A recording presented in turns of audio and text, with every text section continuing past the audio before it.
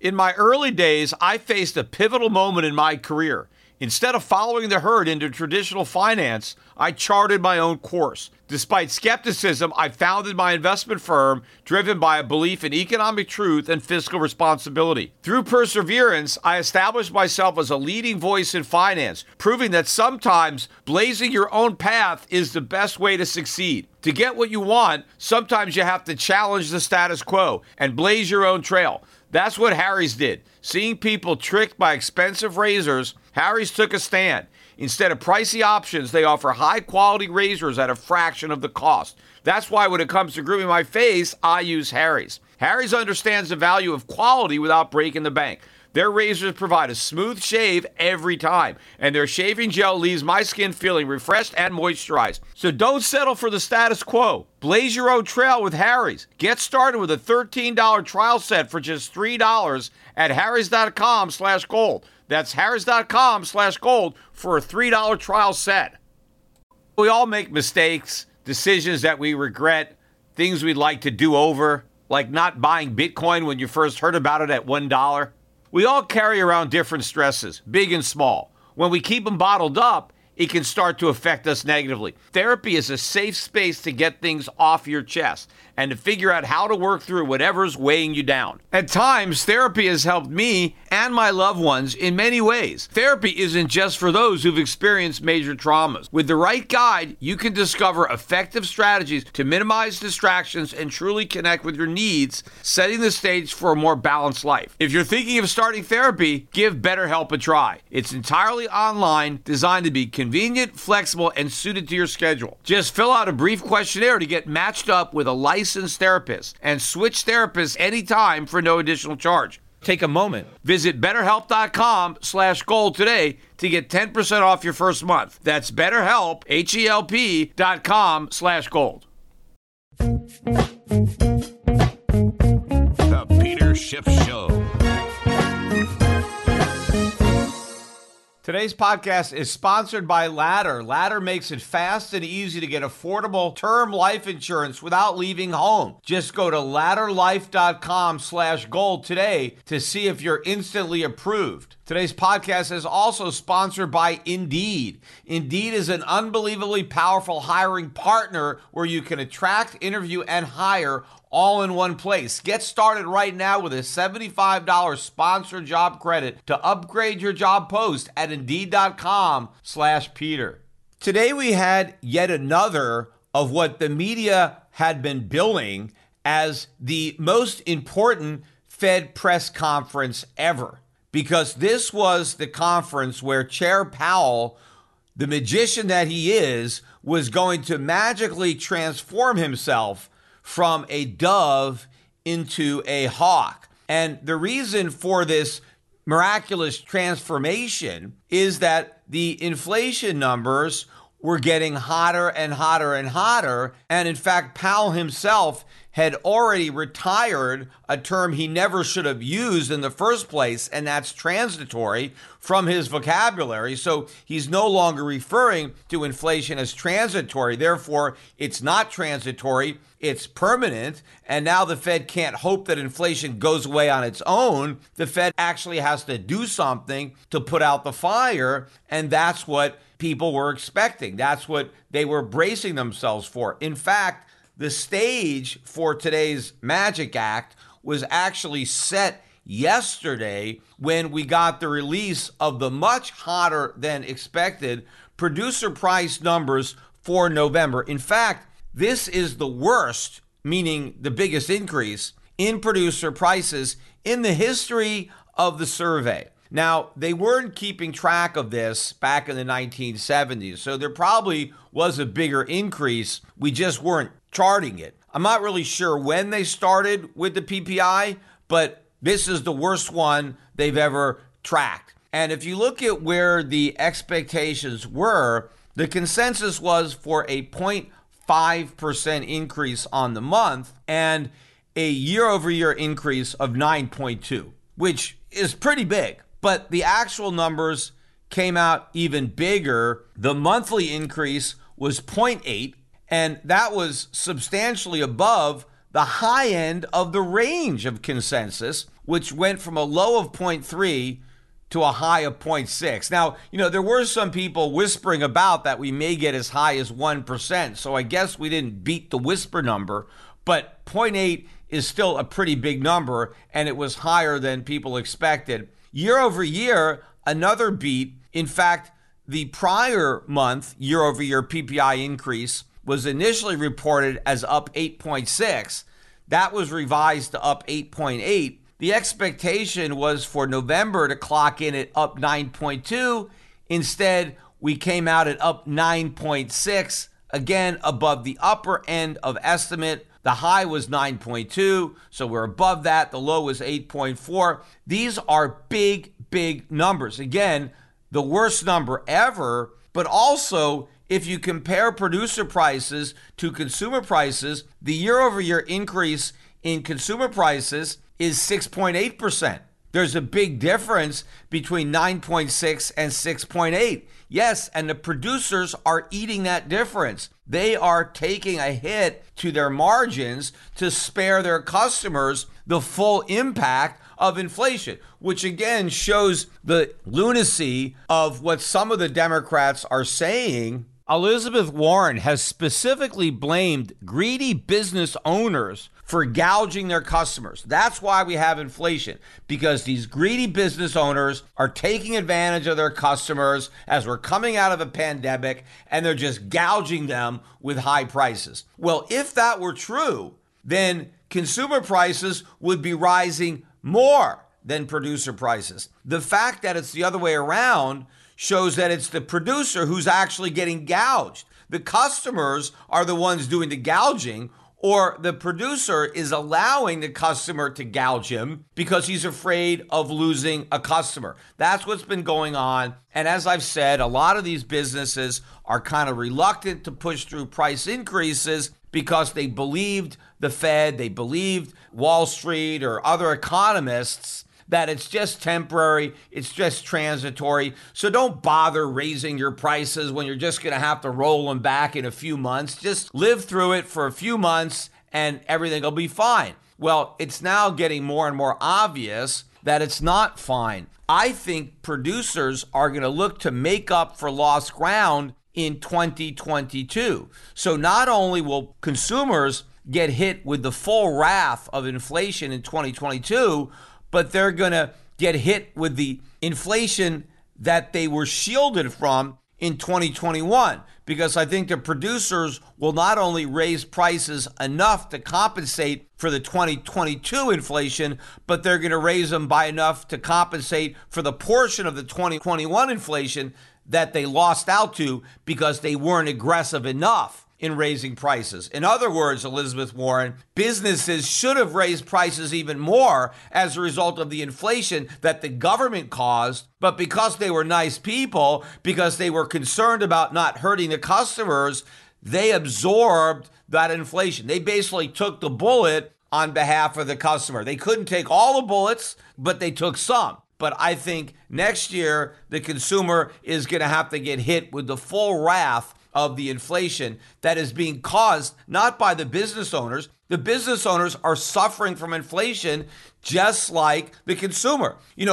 Businesses want to sell as much stuff as possible, and they know that they can sell more stuff at lower prices. So all businessmen want to try to figure out how to lower their prices. Now, they don't want to lower their profits, so they want their costs to go down and prices go down so they can maintain their margins but sell more stuff. They hate to have to raise prices, but they have no choice because the government is destroying the value of the money, and so the cost of business is going up, and so they are reluctantly passing on these higher prices that they're experiencing to the customer, because ultimately the customer is on the hook for all of the costs associated with producing the products or providing the services that they're buying. Now, getting back to these PPI numbers and looking at how bad they are, even the core number, right, stripping out food and energy, which the Fed likes to do, that was up 0.7, almost twice the 0.4% gain that had been expected,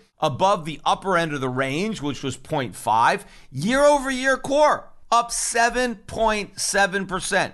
Even if you strip out food and energy, you're talking almost 8%. That's 4 times the so-called 2% target that the Fed has. Again, that exceeded the 7.2% forecast. And even if you strip out trade services as well as food and energy, you're still up 6.9%. So this was a horrible report card on inflation, an even bigger fail than the markets had expected. And of course, as soon as this number came out, the dollar rallied, gold sold off. Again, why?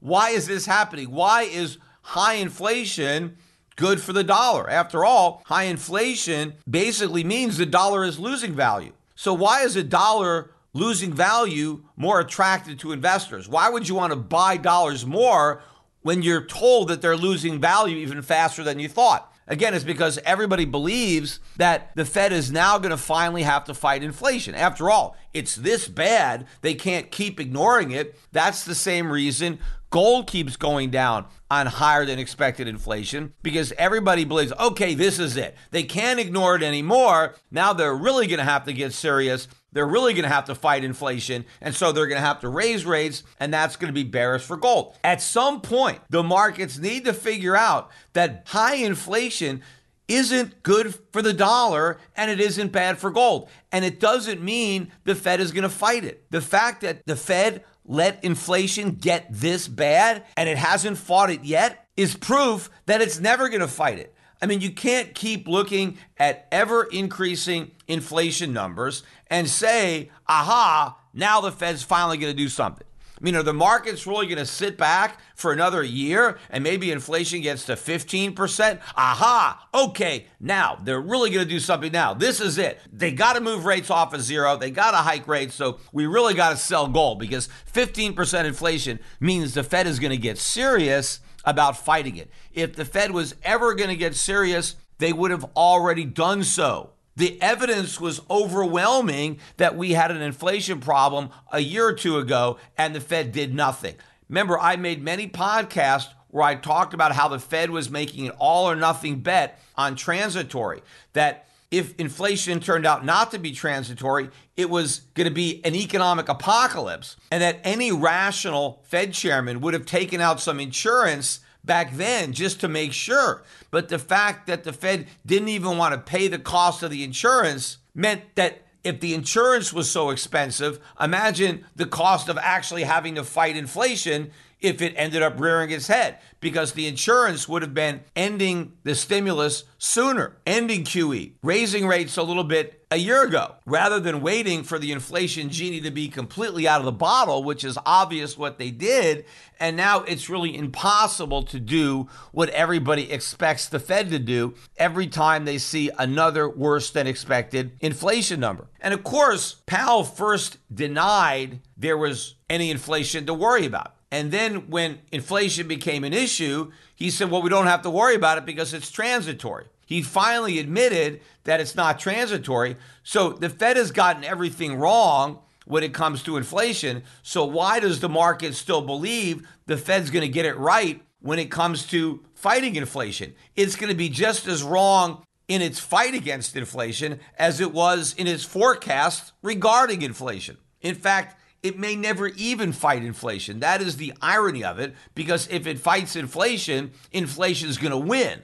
So it may just stay out of the battle altogether and just concede. And in fact, after these numbers came out, news stories started to circulate pretty widely that what the Fed was going to announce today was going to be a doubling of the pace of the taper, meaning instead of doing $15 billion a month in reductions in its QE program, it would reduce the bond buying by $30 billion a month, right? And this was seen as yet another tightening because they were withdrawing the accommodation faster than they had originally intended. And this was roiling the markets, but also a lot of people expected Powell to talk a little bit more about liftoff, about raising interest rates. Maybe interest rates might come sooner. Maybe they won't wait until they finish the taper. Maybe they'll raise rates sooner. Now, of course, if Powell really was serious about fighting inflation, which he is not, they would just end QE right now. I mean, they wouldn't taper it. They would just stop doing it, right? If you've got a fire, just stop pouring gasoline on it. Don't just gradually pour on less, just stop. And if you got an inflation problem, raise rates. In fact, if you go back to the last press conference that Powell gave, when at the time he was still assuring everybody that inflation was transitory, what was his plan given an environment of transitory inflation, meaning it's not even a problem, it's going to go away on its own, right? So we don't have an inflation problem. What was the Fed's plan? Well, they were going to taper QE gradually, or $15 billion a month. They were going to wind up the QE program probably by May of next year, and the first rate hike could come as soon as June of next year, right? That is what Powell was forecasting the Fed's policy would be in an environment where there was really no inflation threat, because it was a transitory blip in inflation.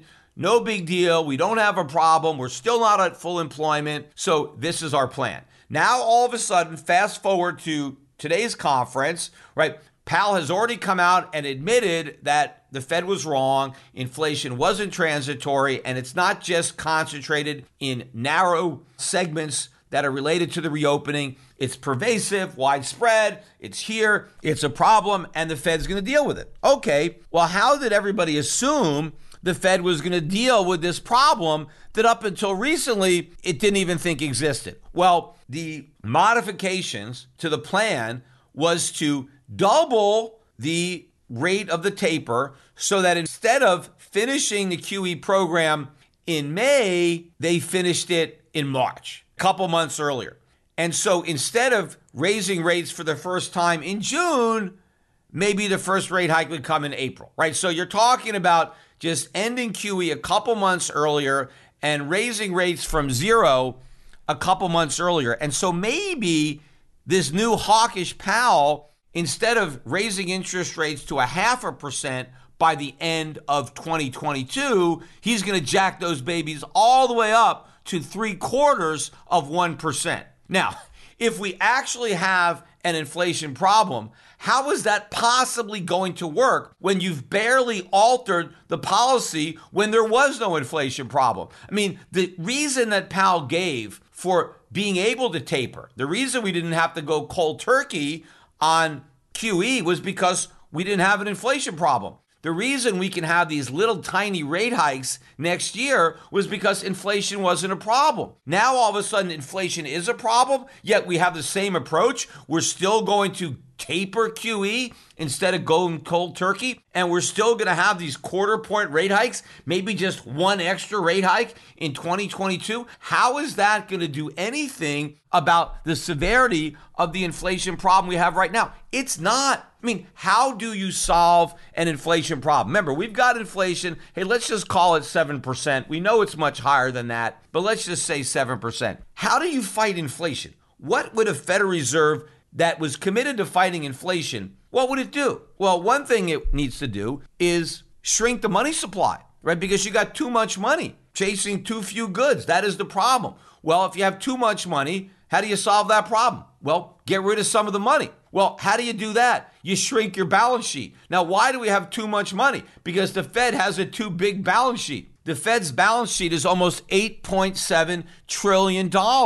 Before COVID, it was under $4 trillion. So where did all that extra balance sheet come from? It's because the Federal Reserve printed all this money and used it to buy up treasuries. So you have all this extra money, prices are rising. So if you want to reverse that, you need to get rid of that extra money. So what do? The Fed needs to shrink its balance sheet. It needs to sell treasuries and shrink the amount of money in circulation. That's how you fight inflation. But the Fed is not talking about that at all. In fact, it's still doing the opposite of that. It is continuing to purchase treasuries and add more money into an economy that already has too much money, which is obvious by what's happening to prices.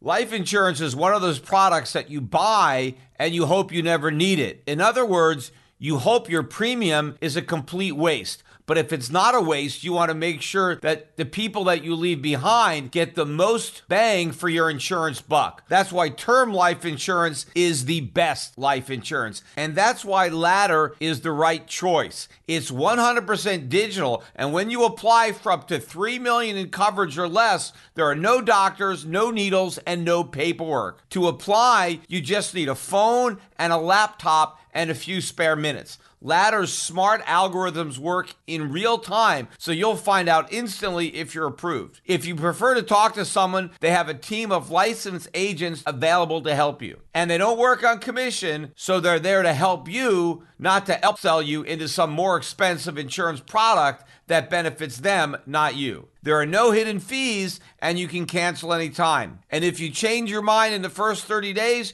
you get a full refund, no questions asked. Ladder policies are issued by insurers with long proven histories of paying their claims. Since life insurance costs more as you get older, now's the best time to cross that one off your list. So go to ladderlife.com/gold today to see if you're instantly approved. That's ladderlife, LADDER, life.com/gold to see if you're instantly approved. But even after the Fed finishes the taper, it's still going to be buying treasuries.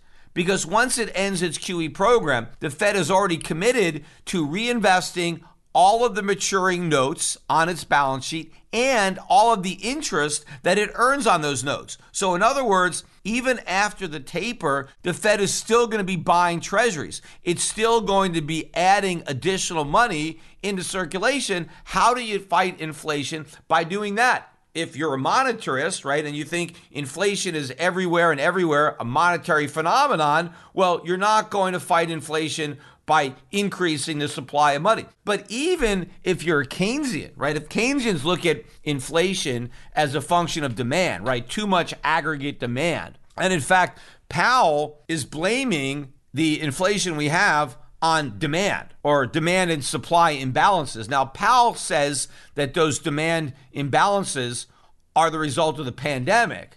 But the pandemic didn't cause the demand. In fact, pandemic would have reduced demand. The reason we had increasing demand during the pandemic was because the Fed printed all this money and the government gave it out to everybody to spend. If it wasn't for the Fed increasing the money supply, demand would have gone down during the pandemic, and it should have gone down because we were working less, we were producing less, so we should have had less demand. Instead, we had more demand. Whose fault is that? It's not the pandemic's fault, it's the Fed's fault. So when Powell blames inflation on demand, he's in effect blaming it on himself because the demand is coming from Fed policy. As a public person, I am hyper aware of safety and security. Delete Me finds and removes any personal information you don't want online, and it makes sure it stays offline. Delete Me is a subscription service that removes your personal information from the largest people search databases on the web, and in the process helps prevent potential ID theft, doxing, and phishing scams. Sign up and provide Delete Me with exactly what information you want deleted,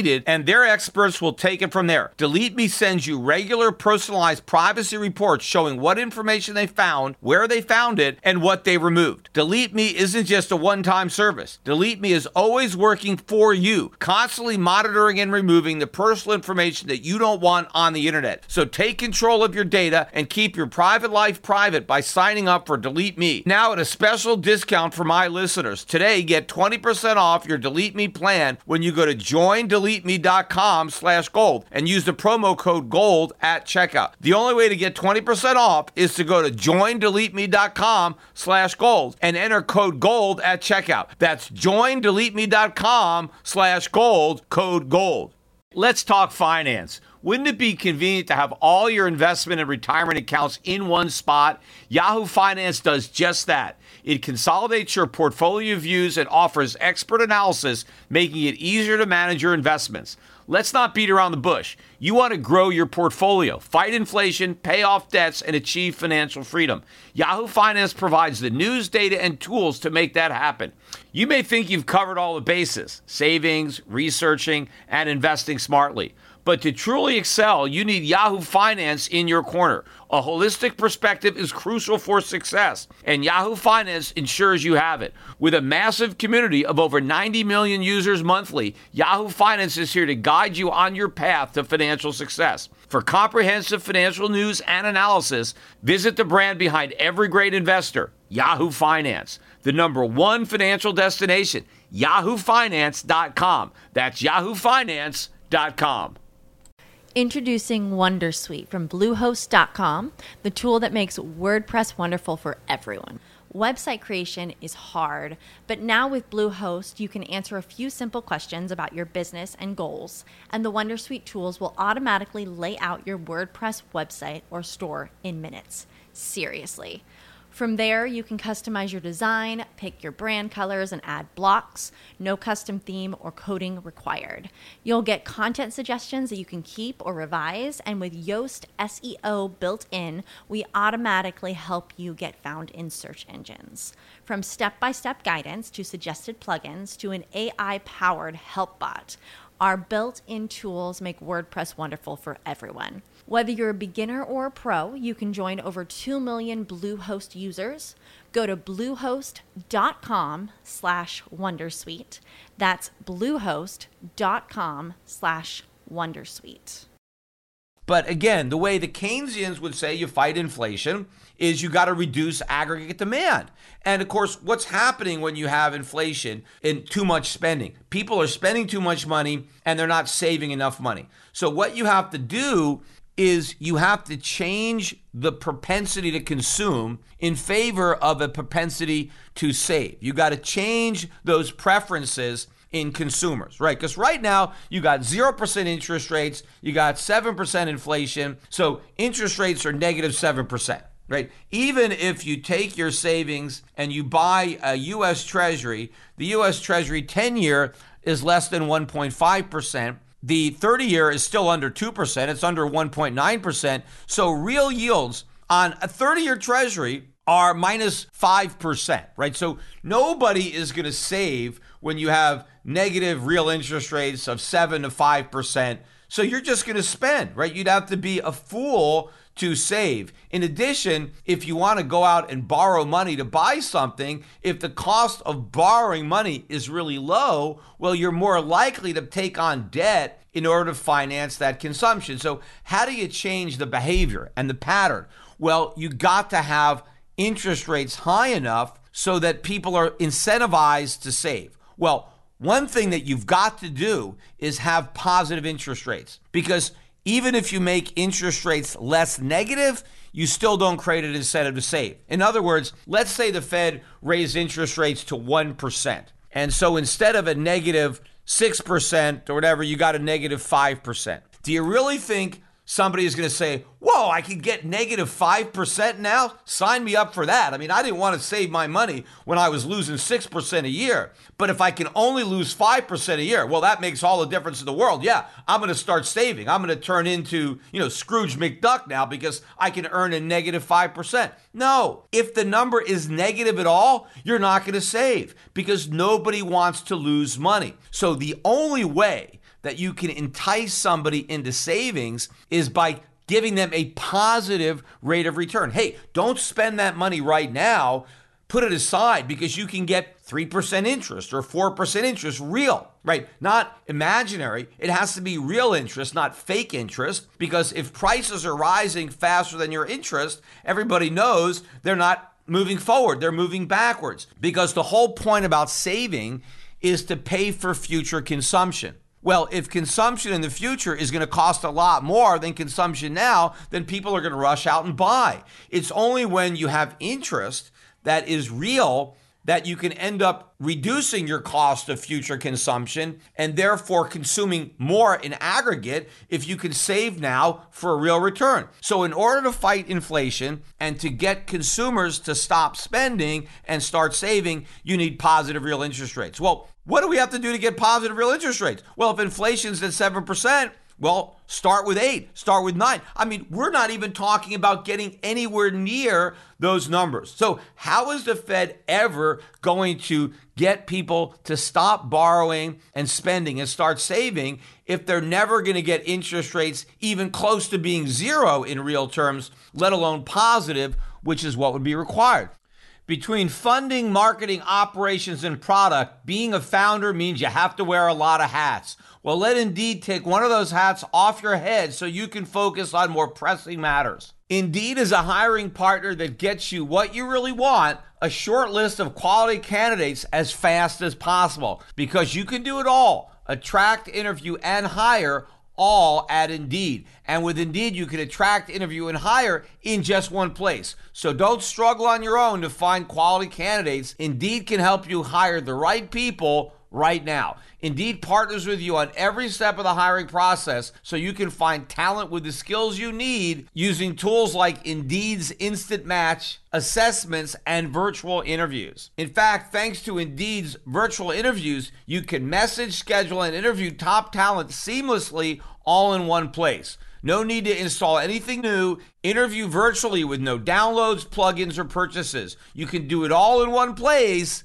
using Indeed. I know that perfect job candidate is out there, and using Indeed, you're far more likely to find them. Finding great talent doesn't have to be your second job. You can hire faster and better when you partner with Indeed. And get started right now with a $75 sponsored job credit to upgrade your job post at Indeed.com/Peter. That's a $75 credit at Indeed.com/Peter. Just go to Indeed.com/Peter. This offer is valid through December 31st. Terms and conditions apply. You need to hire? Then you need Indeed. And of course, if the Fed were to fight inflation by actively trying to reduce demand and consumption, it would of course create a recession. How could it not? If the economy is 70+% consumer spending, and the way to reduce inflation is to reduce that spending, well, you're going to bring about a recession. GDP is going to go down. So in order to fight inflation, you have to concede that we're probably going to have a recession. But not only a recession, probably a financial crisis, because raising interest rates high enough to encourage people to save is also going to discourage them from speculating in high-risk assets. And so a lot of these stocks that are in bubbles, we're going to be deflating. And of course, as the stock market collapses, that's going to further undermine an economy that is fueled by the wealth effect and consumption related to that. There is no way for the Fed to fight inflation in any serious way without creating a recession, without causing a financial crisis, and which is why the Fed is never going to fight inflation. It doesn't matter how high it gets, it can't fight it. Now, it can't say that. Powell's never going to admit that, because that's an even bigger problem, and probably that accelerates the crisis. So he has to bluff the markets for as long as he can get away with it. And as he started talking about the fact that inflation was no longer transitory, acknowledging that mistake, the market's now braced for Powell to actually get more aggressive, which is why we ended up with a pretty decent rally in the market today, reversing morning losses. The Dow ended up 383 points. That's about 1%. The NASDAQ, which had been beaten up even worse, that was up 2.25% today. The dollar reversed early gains, finished negative. Gold reversed early losses, finished positive. Wasn't a big day. I mean, gold was up about $7, but it was down maybe $10, $15 earlier in the day when everybody expected this hawkish Powell to show up. But instead, it was the same old dove. Although this dove is still talking about fighting inflation, but if you actually listen to what he's saying, what is his battle plan for this war against inflation? Again, it's pretty much the same battle plan he had when there was no inflation. So how can this be serious? The markets maybe are realizing that that is the case, and we had a relief rally when this hawkish Powell did not show up, and we got the same bird that we've got at every single conference. Now, yes, Powell reiterated the doubling of the taper, but he made it clear in the Q&A that rate hikes are not going to happen until the taper is finished, right? He said that it doesn't make any sense to hike rates while you're tapering, because he said tapering means you're still doing QE, and any QE is an easing, and raising rates is a tightening. And so he said it makes no sense to ease and tighten at the same time, which is true. But what also makes no sense is to keep easing right now. If we have an inflation problem, why make it worse? In fact, Steve Leisman from CNBC, and I give him a lot of crap, at least he asked a decent question, although he didn't have a decent follow-up. He said to Powell, well, wait a minute. If we got an inflation problem, why continue with the QE? Why not just stop? I mean, who says you have to taper? Just stop the bond buying right now. And the answer that Powell gave, of course, didn't even make sense, but he had to come up with some excuse why he's doing this. And he said, well, we've learned from shrinking the balance sheet. And it's not like, they've had a lot of experience with shrinking balance sheets, because the Fed has only had one balance sheet to shrink, and that was the one they were shrinking before COVID. But somehow he said what we've learned when it comes to balance sheet shrinking is that you got to be slow, you got to be steady, you need a balanced approach or something like that, meaning like it would roil the markets. If we moved faster, maybe the stock market would crash or something. So we can't have that happen. And so, we got to go slow, to placate the markets. Even though we have an inflation problem, we're willing to make it a little bit worse. But he said, look, we're going to be finished by March anyway. So no big deal. I mean, why start the inflation battle in December? I mean, we're going to start it in March. So what's the big deal? Well, it's 4 more months of a bad problem getting worse. It actually is a big deal. But of course, there's no guarantee the Fed is even going to do anything about it after it finishes the taper, because it might not necessarily raise interest rates, even though it is indicating that it will. But in fact, if you look at the dot plots from this meeting, according to the Fed, by the end of 2023, so not the end of next year, but the end of the year after that, so 2 years from now, the expectation is for Fed funds to be up to 1.75%. How can that be indicative of a hawkish Fed that is committed to fighting the worst inflation in at least 30 some odd years, if you believe the government's numbers, and if you don't believe the government's numbers, the worst inflation ever? How is the Fed going to do that if it only raises interest rates to 1.75%? First of all, that's lower than it was before COVID. Remember, the Fed had got up to about 2.5%, and then it paused and it did the mid-course correction. But it was at 2.5% in December of 2018 before it started its reduction. And then it got back down to 1.75% in September of 2019. And that is where the Fed now sees rates returning to at the end of 2023. Except there's a big difference, because back in September of 2019, the official inflation rate was still sub 2%. So there was some justification, I guess, on the Fed's part for having interest rates that low when they were still officially trying to move the inflation rate up to its target rate of 2%. But if you got an inflation rate that is triple your target, how do you justify an interest rate of 1.75%? And in fact, if interest rates are at 1.75%, how does anybody believe that a 7% inflation rate is going to come down? Because you still will have record low real interest rates. How do you fight inflation with record low real interest rates when high real interest rates are required to actually fight inflation? I mean, why do you think Paul Volcker had to go up to 20%? I mean, was it like he thought that was a good place to have interest rates? Hey, where should interest rates be? Hey, how about 20%? That sounds like a nice round number. No, Volcker didn't want interest rates to go up to 20. That's where they had to go.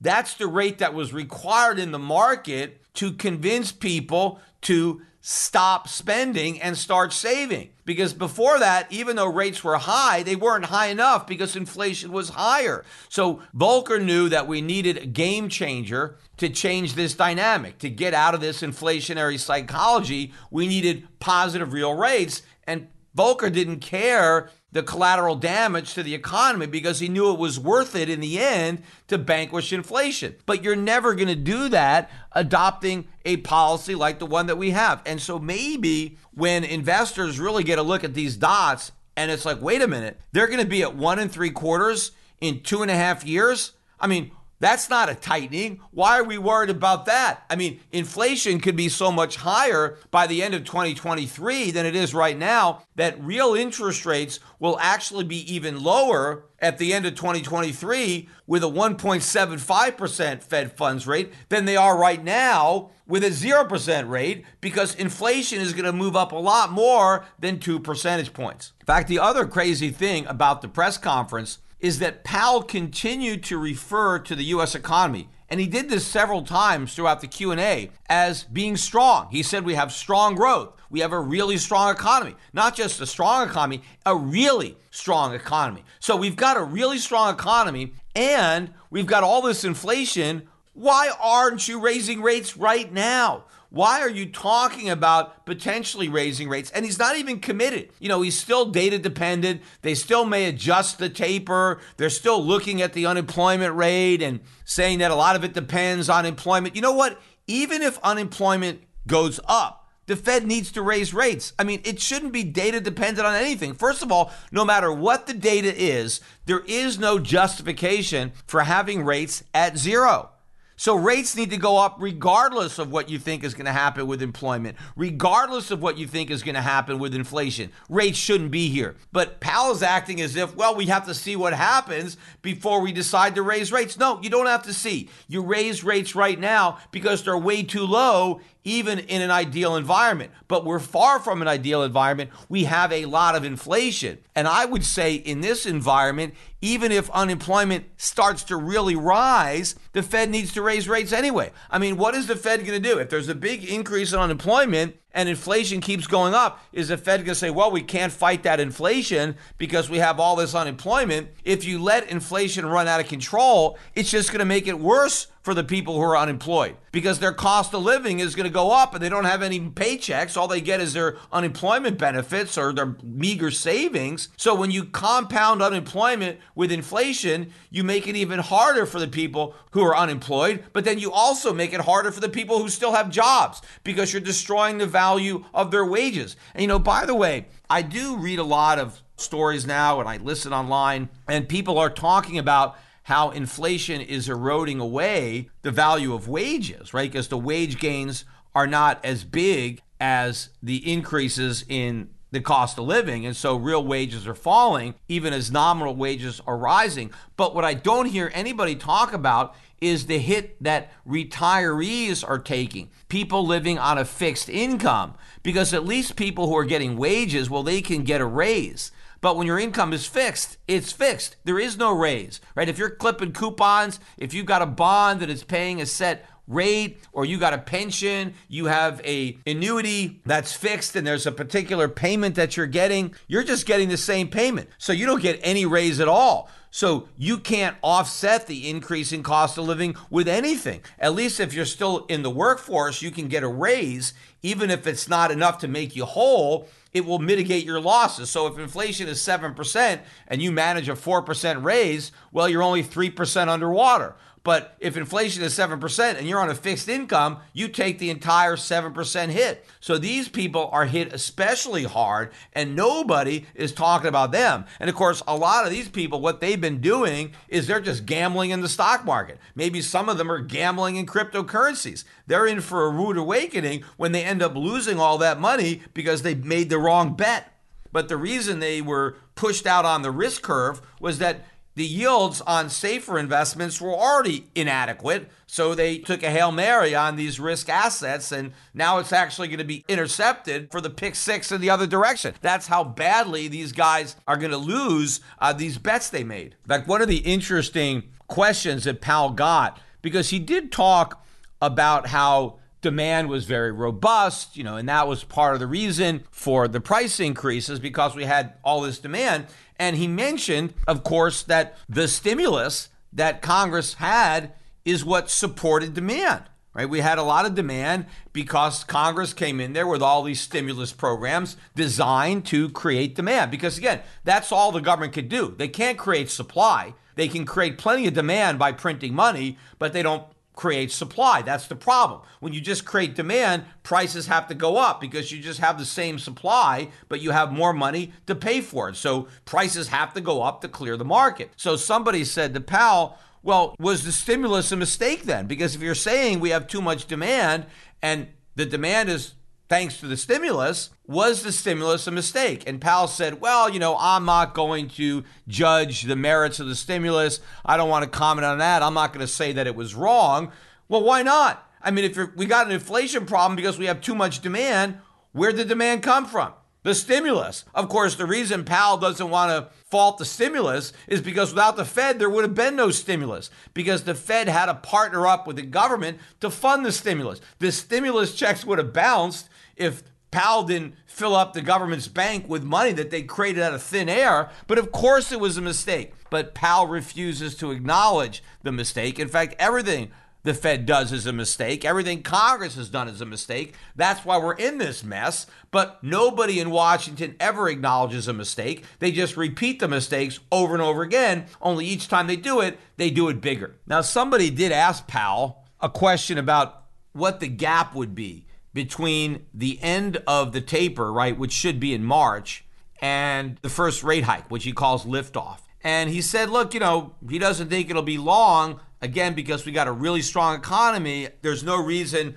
that he can put his finger on now that would suggest that there'd be a long lag. But of course, the Fed is going to make that decision at the appropriate time. But from where he's sitting right now, he would expect that rate hike to come. But again, the quarter point rate hike may have been acceptable in the environment where there was no inflation. And you could say we're justifying going slowly because there's no inflation. Remember, what Powell initially said, if you go back to earlier press conferences with respect to the Fed's willingness to keep rates lower for longer, it was all based on the belief that inflation would be transitory. And so therefore the Fed could err on the side of excessive ease because we don't think there's going to be inflation. But that if it turns out we're wrong and we end up with inflation, well, that's an easy problem to solve and we'll quickly react to it because we have the tools. And I said at the time, that's nonsense.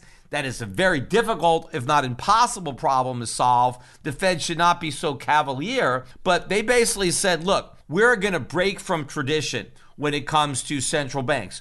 We are not going to fire first to be preemptive against inflation. We're going to wait until we see the whites of its eyes before we fire. We're going to hold our powder dry. Hopefully we don't need it. But then if we have to fight it, well, we're going to come out firing. Well, now it's clear that Powell bet wrong, right? Powell kept interest rates low in the face of low unemployment, economic growth, all this money printing. I mean, whether you're a Keynesian, monetarist, supply sider, Austrian, no matter what school of thought you subscribe to when it comes to economics, you would have said inflation is coming. Yet Powell said, you know what? We're just going to take a shot, right? We're going to roll the dice and we're just going to give the economy the benefit of the doubt. We don't want to risk hurting growth, hurting unemployment based on the fact that maybe inflation will happen. We're just going to wait. And then if it does happen, well, then we'll tighten policy. Well, it has happened.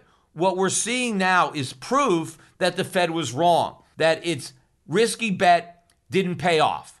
We ended up getting the inflation that a lot of people were worried was coming, and it was the reason the Fed needed to take out that insurance policy, but it decided to go without insurance, right? We're up on a high wire. We don't need a net because we know we're not going to fall. Well, you know what? We fell, and there's no net, and now we got a big problem, right? Powell doesn't want to admit that. What Powell should be doing now is like, okay, yep, we made a mistake. We let the economy run too hot, in the worlds of the Keynesians. And, now it's overheated. We got to slam on the brakes. No, he's basically got the same policy that he had before. We're going to go easy. We're going to be gradual. We're going to take our time. Based on what justification? You can't take your time. You got to be aggressive. You got to act now. You got to get out in front of the inflation curve. In fact, Powell claimed in the Q&A, I don't think we're behind the inflation curve. Really? The rates are at zero, inflation's at 7%, and you're at zero. You're so far behind that curve, you can't even see it. That's how far behind. And Powell is still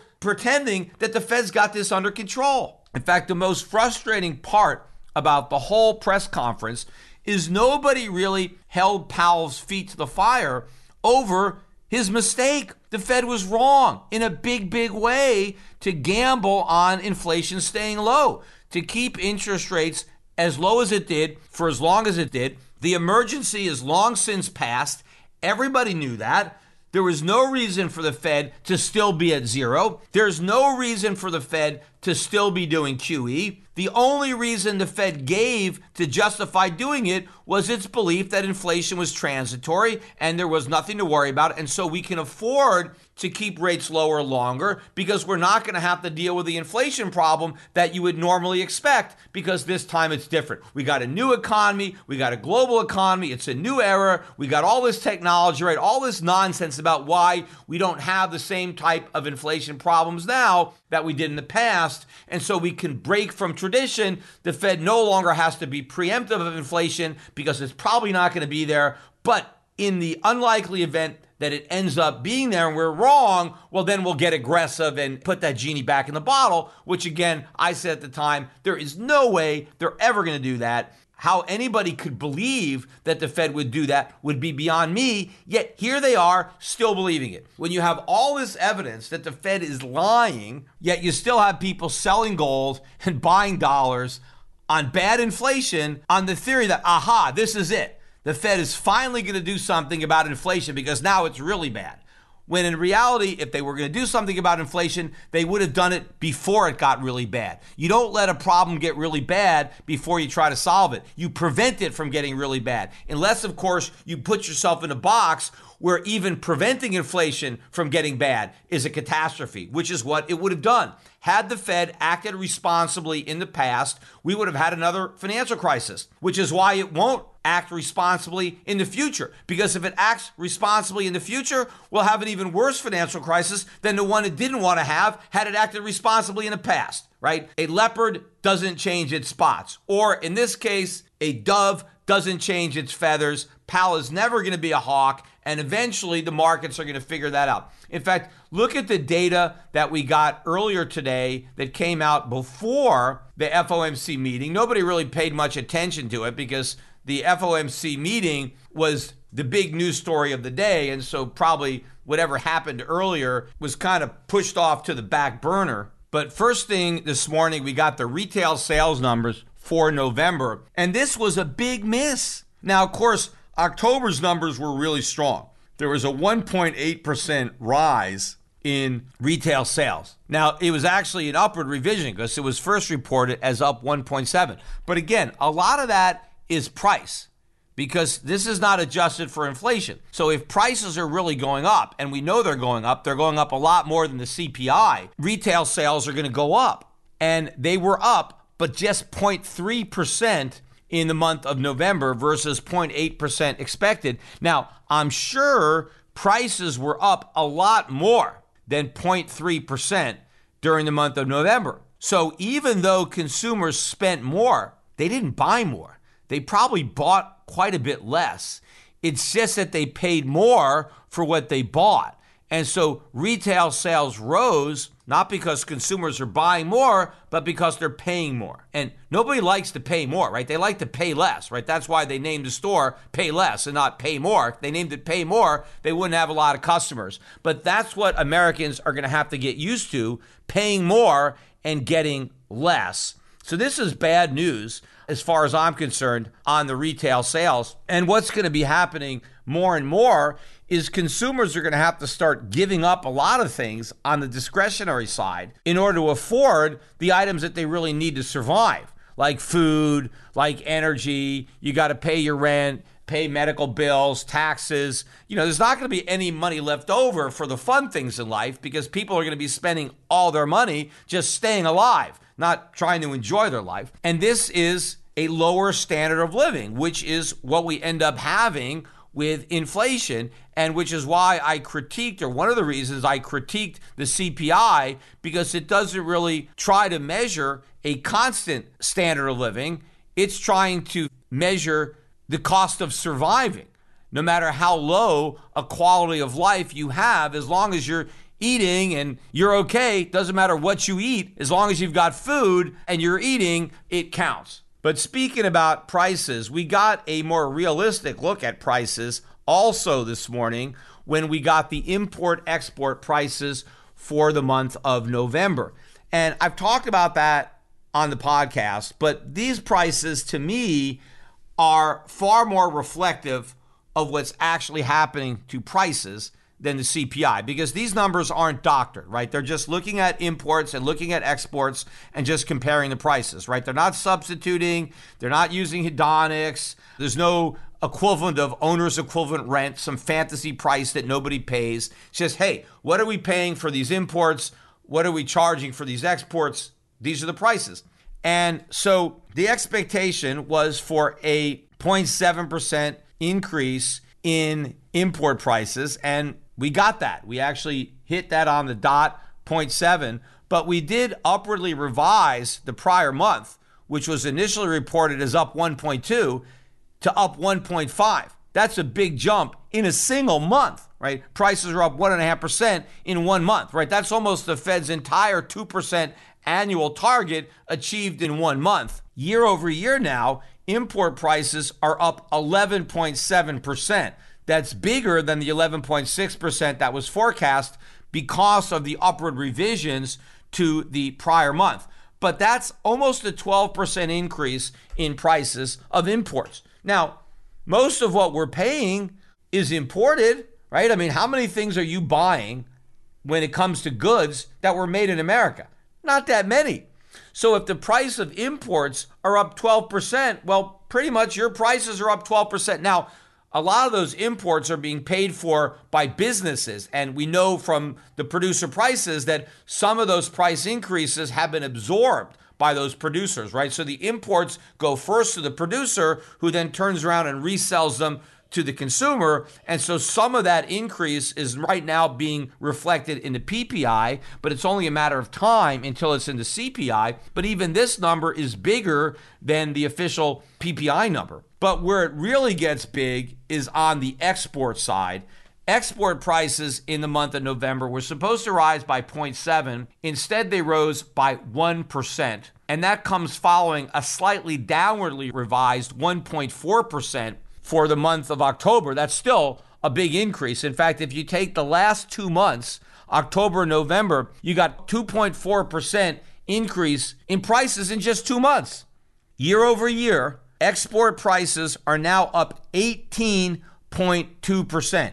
In 1 year, 18.2%. Now, people might say, well, who cares about export prices because we're exporting that stuff, right? So we don't have to pay those prices. In fact, that's a good thing. We're earning more money for our exports. And while that is true, right, you want to sell your products for more money, a lot of the stuff that we're exporting, we're also consuming domestically. I mean, a lot of this stuff is agriculture, let's say. Well, the farmers that are selling their goods as exports, they're also selling those same goods domestically to Americans. I mean, Americans eat too. Farmers are selling a lot of what they produce to Americans. Well, if they have to raise prices on exports by 18.2%, doesn't it stand to reason that they're raising prices to Americans by the same amount? I mean, if they weren't, they would just be exporting more. If foreigners were paying more, but not Americans, you would just want to export more and more. No, the Americans have to pay a globally competitive price for the products. And so I'm sure that the farmers are making as much on what they're selling domestically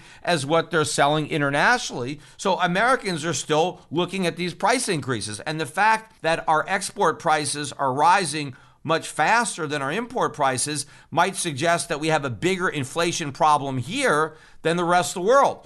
Because when we buy imports, right, that reflects the production costs outside the United States. When foreigners buy our stuff, that reflects the cost of producing inside the United States. Now, when I think you're going to really start to see a big increase in import prices is when the dollar starts to tank. one of the reasons that import prices haven't gone up by more is because the dollar has actually strengthened, especially against a lot of the emerging market countries that are producing the stuff that we're importing.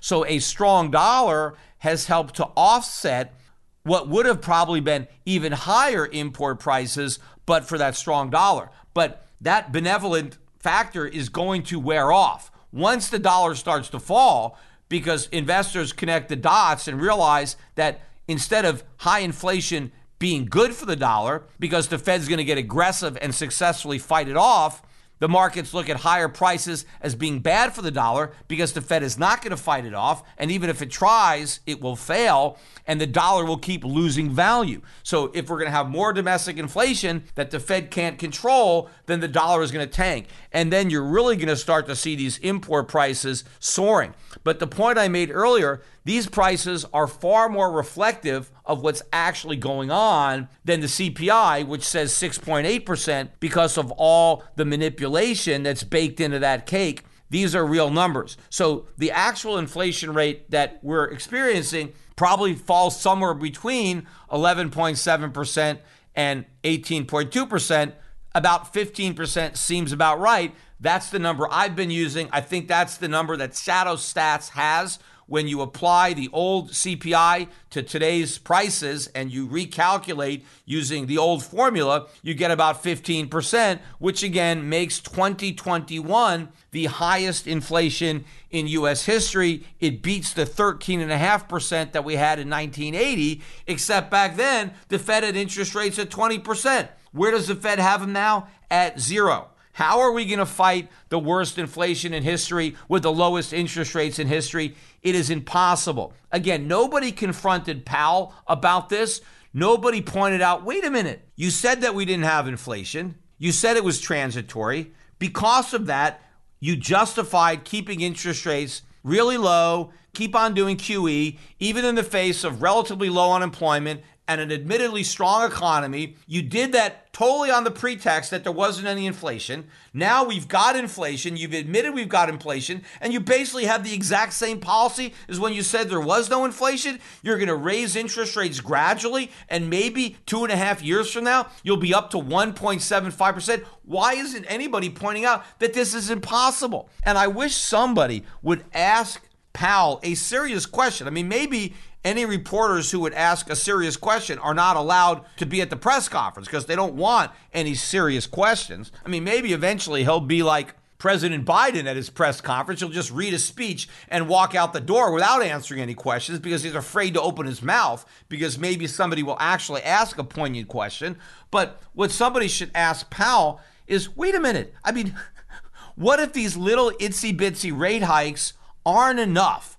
What if raising interest rates to 0.75% next year isn't enough to put out this roaring inflation fire? Then what? Then what are you going to do? I mean, are you going to start raising interest rates very rapidly? Will you jack them up to 5% or 10%? And what if unemployment starts to pick up? Will you still raise rates? Or are you going to stop raising rates because you're worried about unemployment? And nobody is asking Powell, what about the effect of a significant rate hike to the stock market? What about the impact in the bond market? What about to finances? What about the U.S. government's ability to service the national debt? You know, by the way, Congress just voted to increase the national debt. This is the first time they've actually increased it in a while because they've just been suspending the ceiling.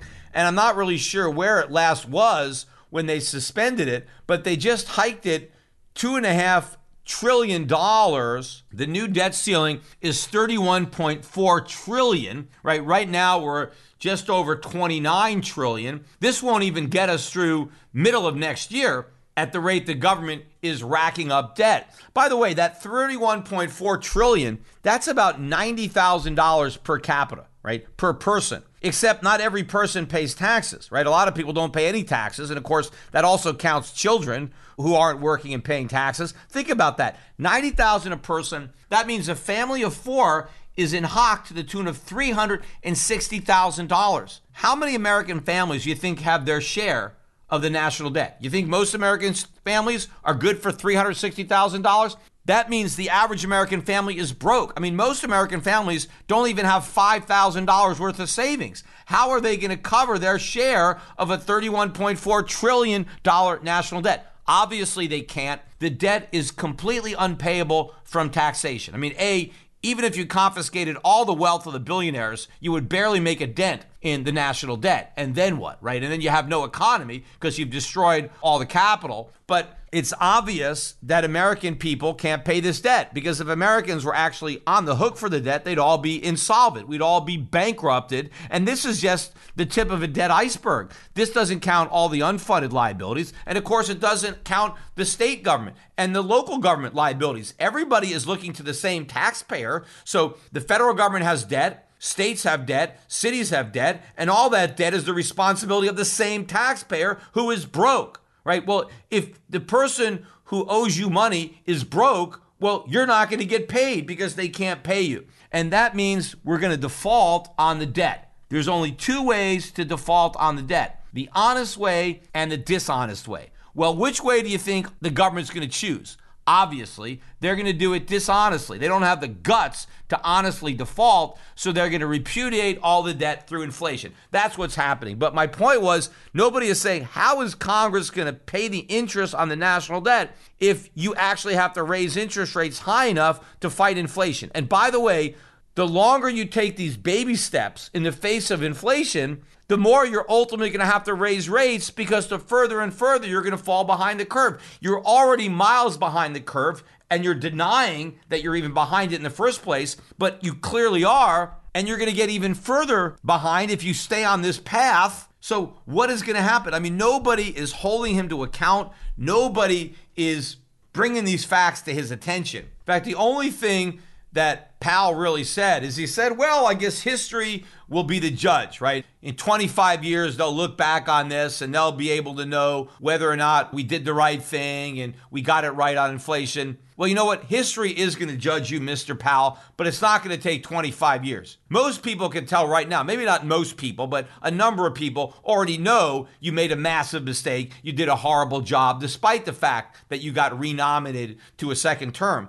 But I think it'll be the overwhelming opinion of pretty much everybody that you made a mistake. It's not going to take 25 years, maybe 2 years, I don't know. But before the end of the Powell second term, it will be obvious to everybody the Fed made a huge mistake, but the bigger problem is it won't be able to correct it.